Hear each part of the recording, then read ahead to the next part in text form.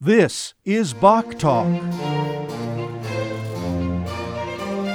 The San Francisco Chronicle praised her as an excellent and impassioned soprano, possessing a graceful tonal clarity that is a wonder to hear.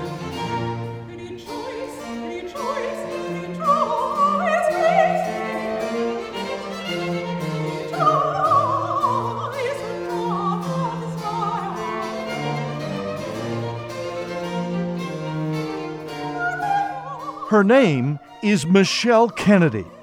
She first appeared in St. Louis with the Bach Society in 2019. She is a versatile artist, to be sure, specializing in both early and new music. She's a delight to be around, as you're about to discover.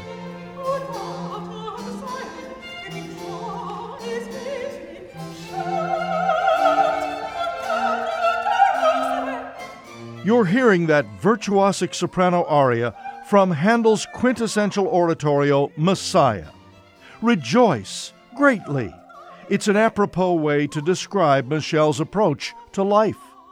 We talked with her when she was here for that performance with the Bach Society in March of 2023. Hello, I'm Ron Clem. Welcome to Bach Talk. A lot has happened in Michelle's life since then. In the fall, Aces Productions released her first solo album with Agave Baroque, titled In Her Hands, a fascinating collection of music by female composers, past and present. She talked about it, pre-release, in our conversation.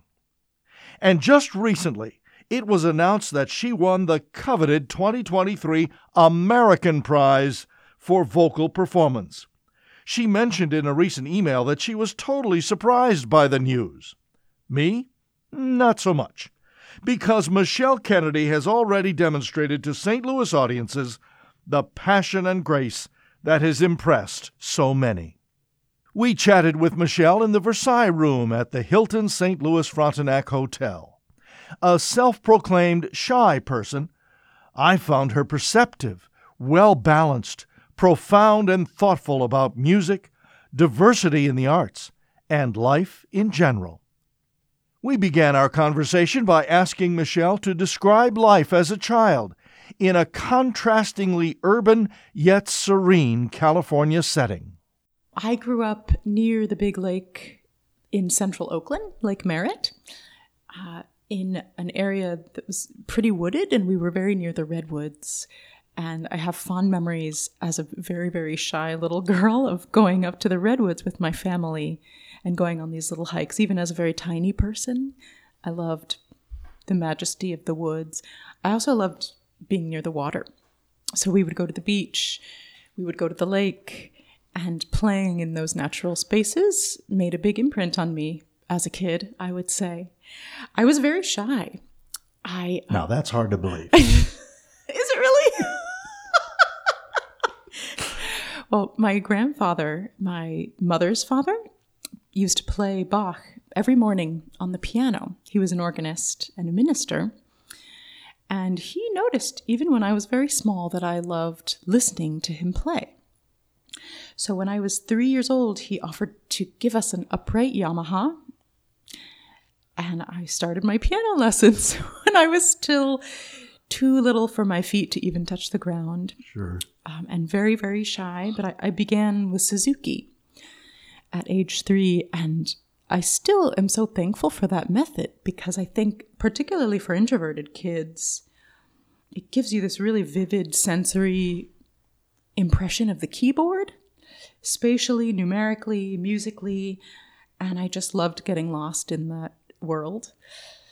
By the time I was 7 or 8, my parents had to encourage me to practice, not because I wouldn't sit at the keyboard, but because all I wanted to do was sing and not play. Uh-oh. So some of those beginner tunes like Red River Valley and Dona Nobi's Pacem, I would start playing, which is what I was supposed to be doing. But I just like singing them. So my parents, being wise people, thought, let's try out a choir. And I joined the San Francisco Girls Chorus. Yes, not just any choir. Not just any choir.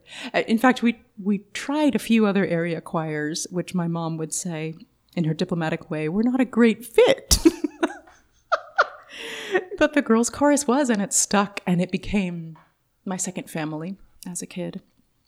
Ensemble. You learned early on what that meant and what a group of people with the same goals doing the same thing. Powerful stuff, isn't it? Very powerful. What is it about choirs that give us this incredible bond?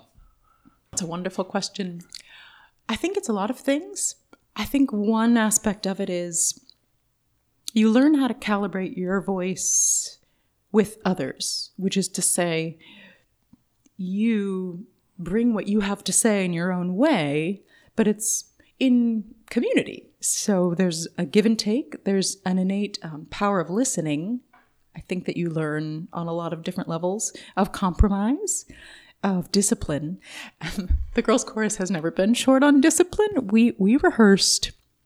Once I reached the kind of pre-professional level, which was at age 11 for me, at least 3 afternoons a week.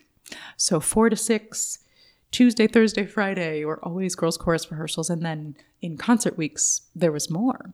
So I think I just started to get it in my muscles that that's when we worked, and that we worked to listen to one another, that we worked to achieve a high bar musically, and that we sang in all these languages. And for me, as such a shy child, my parents would tell you that in my first few concerts, I was too shy to even look up at the conductor. Michelle, that's not a good thing. Promise me that you'll look up to Dennis. I promise. I've learned. I think actually this was a great thing about the girls' chorus, because we rehearsed so often that I started to be at home with my craft and to trust that I had something important to offer. And it drew me a little bit over time out of my introversion, such that I could learn to tell a story on the stage. Mm-hmm. You said your dad was a minister, or your grandfather? Grandfather. Did you have the church music experience, singing in church, or not so much? Only a little bit, actually. Interesting. My dad came up in the Baptist tradition in San Diego. My mom came up in the Presbyterian church. And they felt fairly strongly that they wanted their 2 daughters, myself and my sister Erin, to find our own way when it came to faith, which is to say to approach the church when we wanted to. So I went several times to different churches. I remember my family went a couple times to Lakeshore Avenue Baptist Church near Lake Merritt in Oakland, and it was this wonderfully diverse Baptist congregation, very of and for and about the community. And I loved that worship. I loved singing there. I loved hearing what everybody had to say. But I didn't attend church regularly until I was in college. Which was in? New Haven, Connecticut. I went to Yale University. Yes, you did. And I joined the choir of Christ Church in New Haven under the direction of one Robert Lehman. I've heard of him. Who, from day one, was so many different things in my life. He was a very powerful mentor musically. He was a friend to me and my family.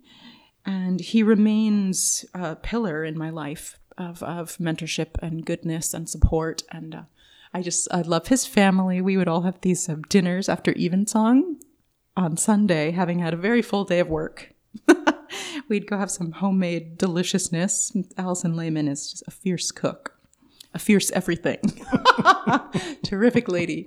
And I hold them very dear. And the Christ Church choir experience really asked a lot of us musically. I think that the caliber of musicianship that Rob expected was extremely high. Mm-hmm. So in terms of the rigor of sight reading, especially harmonic nuance, rhythmic nuance, and versatility, I learned so much in that job. It's a long way from Oakland, California to New Haven, Connecticut, and Yale University. How did that come about? That's a good question. We looked at universities both on the West Coast and the East. My parents were very supportive, although I know, especially for my mom, 3,000 miles felt like a long ways. You think? A long ways. But my grandfather, my mom's dad, got his doctorate in Chinese and in divinity at Yale. And it was beloved in the family. I also had two good friends from the girls' chorus who were fellow alums. And when my mom and I came to tour, they took me around, and I just had this feeling about the place, like, I love it here. I love it here. Not just the Gothic architecture, but the ethos, the openness, the beauty of the place. Makes a lot of sense. It sounds to me that your parents and family were not pushing you into any particular area, little cubby hole or something like that, that you were able to find yourself. Is that fair? It is fair. Okay. It's intuitive of you to say that. I think that openness was very important to both my parents, each in their own way, but they wanted their daughters to feel free and empowered in our choice making. I think I did feel spurred on to practice. My mother was very good at that. But definitely, there was a lot of freedom of choice. So the moral of the story is encourage, support, but don't be pushy. But don't be pushy. I will say to your question, one other thing, which is that being that far away from home, I did miss it. I went back often. But the one thing I found in college was that, here I am far from my family, far from my upbringing. The one constant is me. The constant is the woman I'm becoming. And I think it invited more clarity. It asked more clarity of me in terms of what I wanted and where I was going. Who discovered your talent? Or, put it this way, when did you come to the realization, oh, wow, I could actually do this for a living? No, it's a wonderful question. And I would say gradually. I think that for me, the mentors in my life have been huge, especially since I was such a shy child and remain, in a lot of ways, a very introverted person. I think from my girls' chorus days, my first voice teacher, Sarah Gans, is still a very beloved friend of mine in San Francisco. She lived right near the Twin Peaks, and so we would drive seemingly straight uphill to get to her house for my lessons. And she was and remains a big cheerleader and friend of mine. I think also that all of my directors in the girls' chorus, especially Dr. Sharon Paul, who I sang under for all of middle school and high school, Susan McMain, who succeeded her, and now Valerie Sentagat, the current director of the girls' chorus. They're all beloved friends and mentors of mine who I look up to tremendously. And I think in college and beyond that my voice teachers have been huge for my sense of self, the scope of my dreams, the kind of tangible steps in daily practice that we need to pursue this as a career. But that being said, Ron, it's a leap of faith every day. Honestly. Nerves are a good thing, aren't they? They're motivators. Yes. That's soprano Michelle Kennedy. I'm Ron Clem, and this is Bach Talk. It's not uncommon for an organization to publish or put on their website a vision statement. It's not every day that an individual singer like yourself would have a vision statement and publish it. I want to go through it step by step and give you a chance to just take a deep dive into these things. You cool with that? Absolutely. Okay. To fuel artistic dialogue through a contemporary lens on historic practice. What does that mean? It means several things. One, I'm a Baroque specialist. I adore, as you know, the works of Handel and Bach in particular. And I think in revisiting those masterworks and those of their contemporaries, both very beloved and visible and lesser known.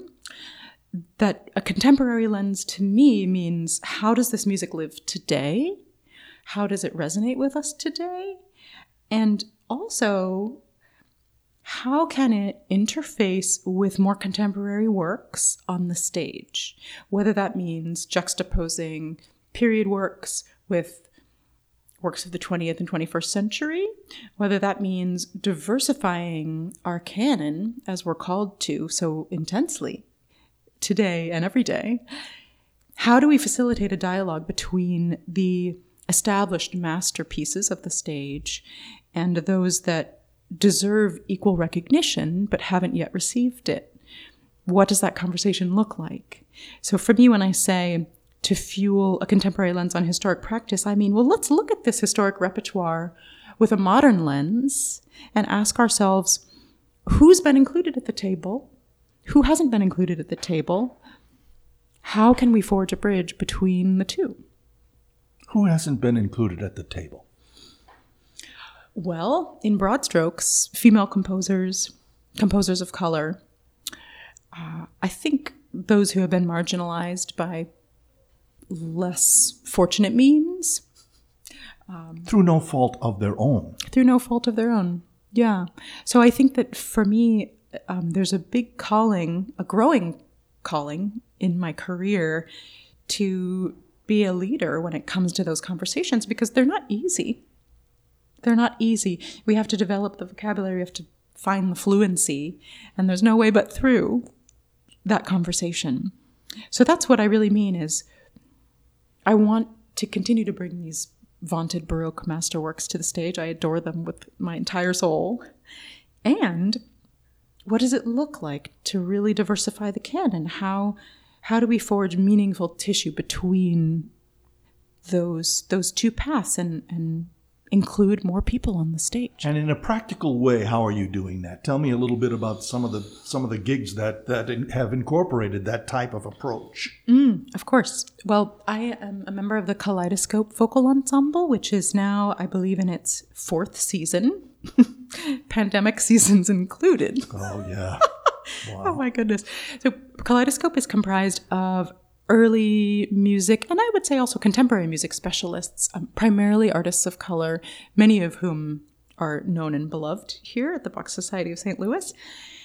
And our mission is twofold. One, to bring artistic excellence to the stage.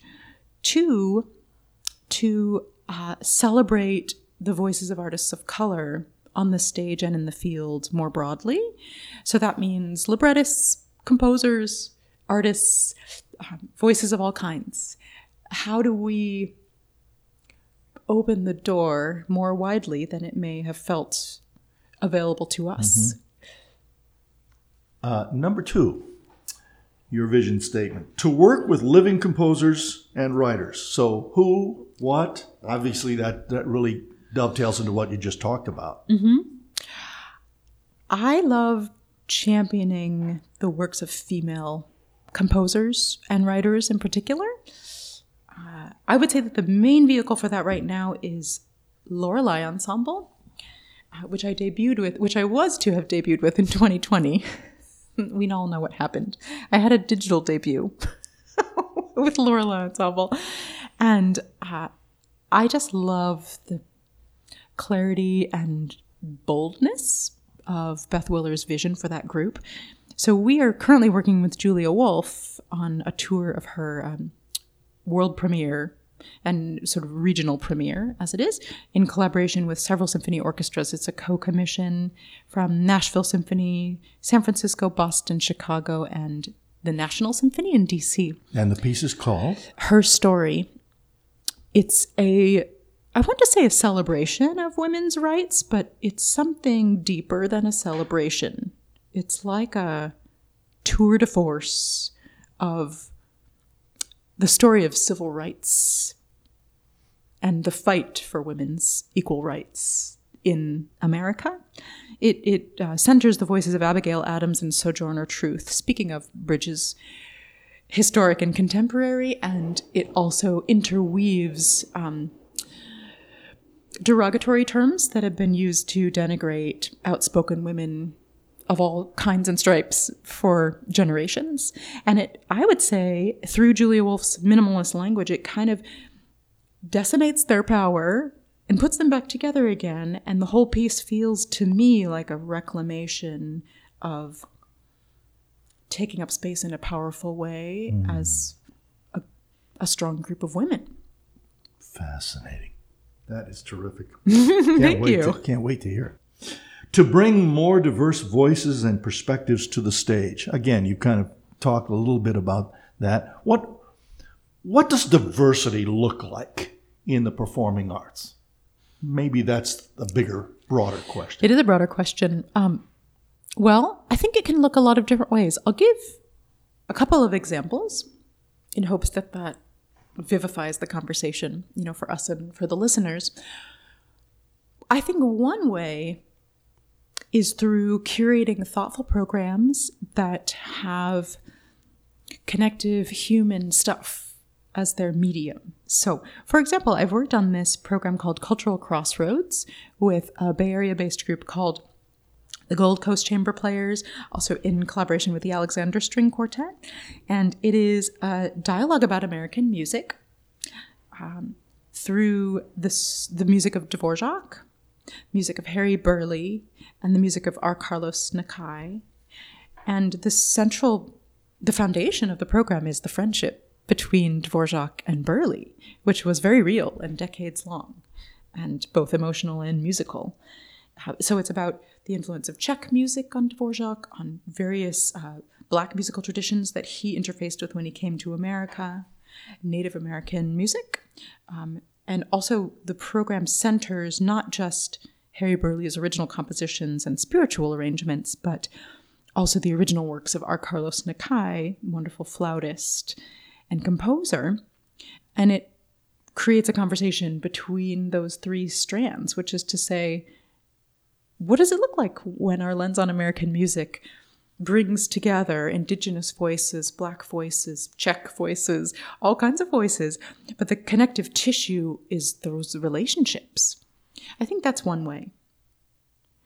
I think another way is through the medium of art song, which is one of my favorites, recital work. So, for example, I recently have done this recital, sort of like a mini tour. I did a recital with Opera Philadelphia as part of their Sounds of America program. And then I did a recital in San Francisco at St. Mary's Church. And they had some common threads, which were that they interwove different art song traditions and told the stories of the composers. So the Opera Philadelphia program very much highlighted the work of Margaret Bonds and Florence Price. So their personal stories were at the fore there. We also integrated some works by Tanya Leon, phenomenal living composer, Nkero Okoye, New York-based composer who is on the rise and for a wonderful reason. And the San Francisco recital also interwove works of Pauline Viardot, Mendelssohn, Fauré, Bonds, and Price. And I do think that in the recital medium, it's so personal, because you're just up there with one voice and a few instruments. And I find it personally important to talk a little bit about each of the composers in the recital context, just to vivify their work, who they were, how their music shows us more about their moment in history. And the last thing on your vision statement is to celebrate curiosity and joy in daily practice. That sounds like something we should all do. What makes you curious? What are you most curious about now? Oh, my. I think my sense of curiosity has no bounds. I do wonder, because I'm a new mother in this work. How new? 19 months. And how's that going? Oh, my goodness. It's a wonder. Is your mind wandering at this very moment? How's things going at home? It's course. Okay to say yes. Right. Well, my daughter and my husband are always present in my mind and heart. And Audra May she's a wonder. She's a delight. She is overflowing with curiosity and lightheartedness. And joy. And joy, which to me is kind of a revelation in the practice, because I've always just been such a serious person, anybody who's ever sat down with me would not be shocked by that. But I think that intensity and focus and discipline have always come naturally to me and been cultivated in my environments. But I think that to reclaim our sense of joy every day is not just an act of empowerment, but an act of reclamation of what it means to be alive, what it means to do this amazing art form, to present it, to be on the stage, to share it with our audiences. It's a privilege, it's an honor, and I always do well to just have a smile and remember why I love it so much.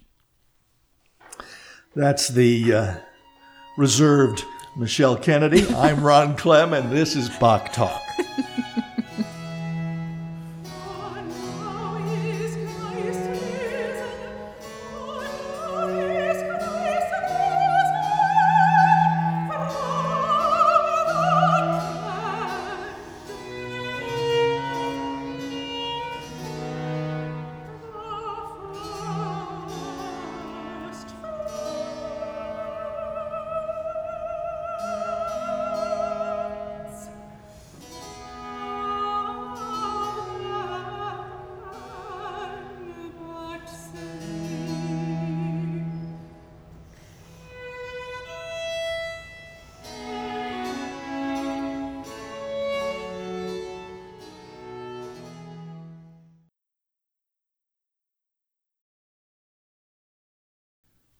I don't know about you, but I get weary about talking about the pandemic. But a lot of things happened, not just technologically, during that time. Tell me about what positives came out of that for you. I learned how to record myself at home. Oh, well, I could have taught you that. Let me tell you, Ron, it was a steep learning curve. The microphones, the backdrops, the lighting. If you have any problems, just give me a call. I might take you up on that. But I will say that I really learned how to do it. And I was very clumsy at first, and I got better. That was one thing. I started an indoor garden. And I have more herbs growing at home than I ever had before. I think that was very comforting to me. I'll bet. To have just some living stuff. It's life, exactly. It's life. And especially if you're in your home month after month, there's a real risk of monotony. And I think that tending to growing things was a beautiful aspect of my life in the pandemic. I think the other big learning for me was taking myself back to school. All of these summer festivals, master classes went online. I took a Feldenkrais workshop that I never would have been able to go to in person. A what? Feldenkrais. I've done more Alexander technique in my personal history as a singer and, as an artist, but I wanted to learn more about Feldenkrais as a movement philosophy. And I loved this workshop, and I still, almost every day, use things I learned from it.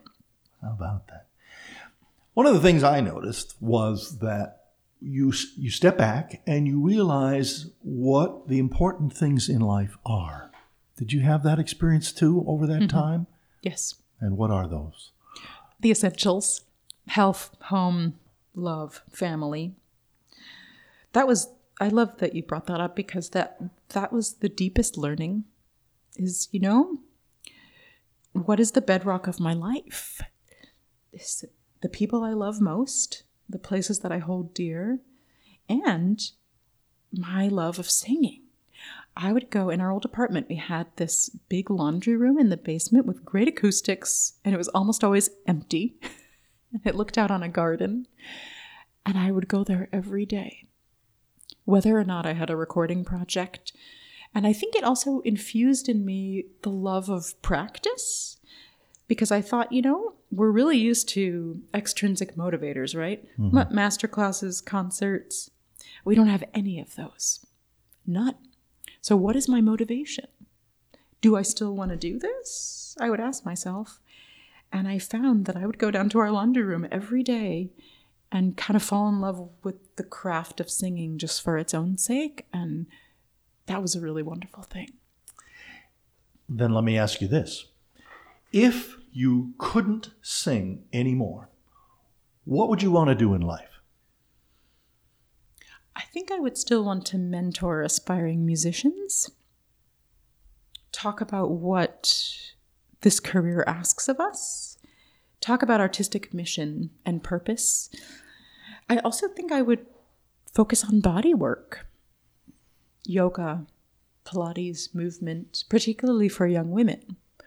I think it's very freeing to learn psychosomatically, to learn and cultivate a sense of fully embodied presence in this world, in what you have to say, and to not make apology for your presence.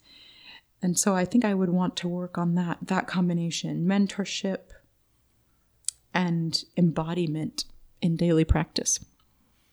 What's interesting is in the entirety of our conversation so far, something has not come up. You double majored as an undergrad in music, but also in poli-sci. Mm-hmm. So let me ask you this. I'll get you going. If you were the mayor of Oakland or St. Louis or any major city, what would be on your agenda? What would be the first thing you'd want to try to do? Infuse a deeper connection between people and their environment. I think I would want to center environmental education much more, which is to say, what are our natural spaces? How do we celebrate them? How do we preserve them? I think I also would want to work on intercultural dialogue, intercultural spaces,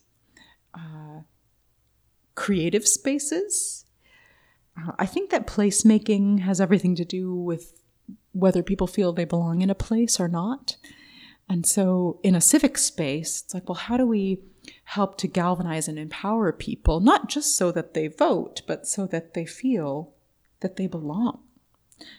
And I think I would want to cultivate civic spaces, educational spaces, places of public gathering that feel safe, clean, like they celebrate the natural world, and like they invite absolutely everyone to the table. Well, I'd vote for you. Oakland A's or San Francisco Giants? Oh, Oakland. Oakland all the way. Although I have to say I would go NBA. Oh, really? My dad cultivated in me a love of the NBA from girlhood, and so the Warriors. Yeah, okay, I'll give you that. In St. Louis, we don't have a pro NBA team, so we don't get that option. After a long rehearsal or a performance day, long day, you're tired, you get home, kick your shoes off. What do you do? What do you do to relax? What's the thing that relaxes Michelle Kennedy? I like to have a quiet snack with my husband, Benjamin. Shout out. Good. Yeah. We like to have cereal. It's very glamorous. We like to have cereal. We like to have popcorn. Maybe watch a show. Maybe just sit on the couch. I think I like stillness and quiet because my life has such an abundance of music that for me unwinding is almost always quiet. And just a chance to kind of breathe and enjoy the peacefulness of our home space. That makes me happy. Gives you joy. Mm-hmm. Well, we all know the desert island question. Let me rephrase it for your context, okay? You get to the pearly gates, and St. Peter greets you and welcome Michelle. So thrilled you're here. But, we've been talking to the cherubim and the seraphim, and they would like you to sing your way in. What's the piece you sing? I love, from Cantata 151, Süßer Trost. I love that aria. That's a candidate. I will tell you that also the Poulenc Gloria, which I was so honored to sing with the Bach Society of St. Louis in 2019, is one of my favorite pieces in the universe, and if I could sing one of those arias, I would. Wow. I can't wait. Although we will wait. All right, hopefully I've got a few years yet. We've got other things to do in the meantime. Thank you so much for spending time with us. You are a joy to be with. Thank you, Ron. It's Rejoice been a total greatly. pleasure. How about that? Absolutely, every day.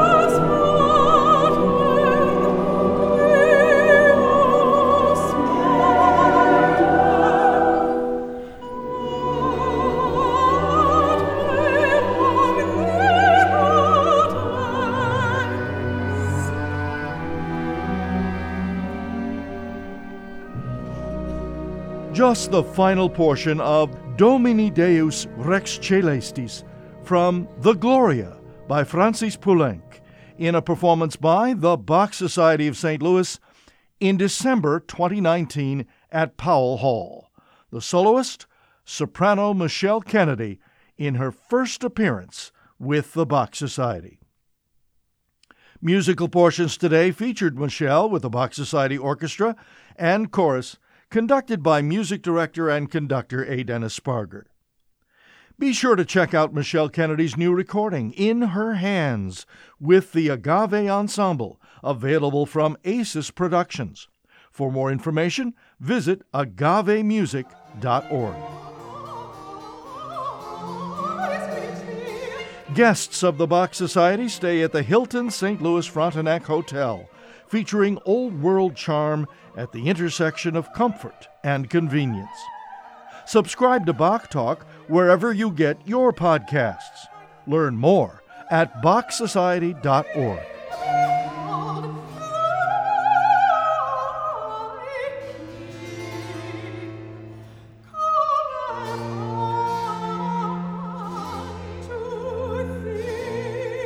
Marketing and technical assistance provided by Andy Murphy and Carissa Marciniak of Right Relations. Bach Talk is a trademark of the Bach Society of St. Louis. I'm Ron Clem.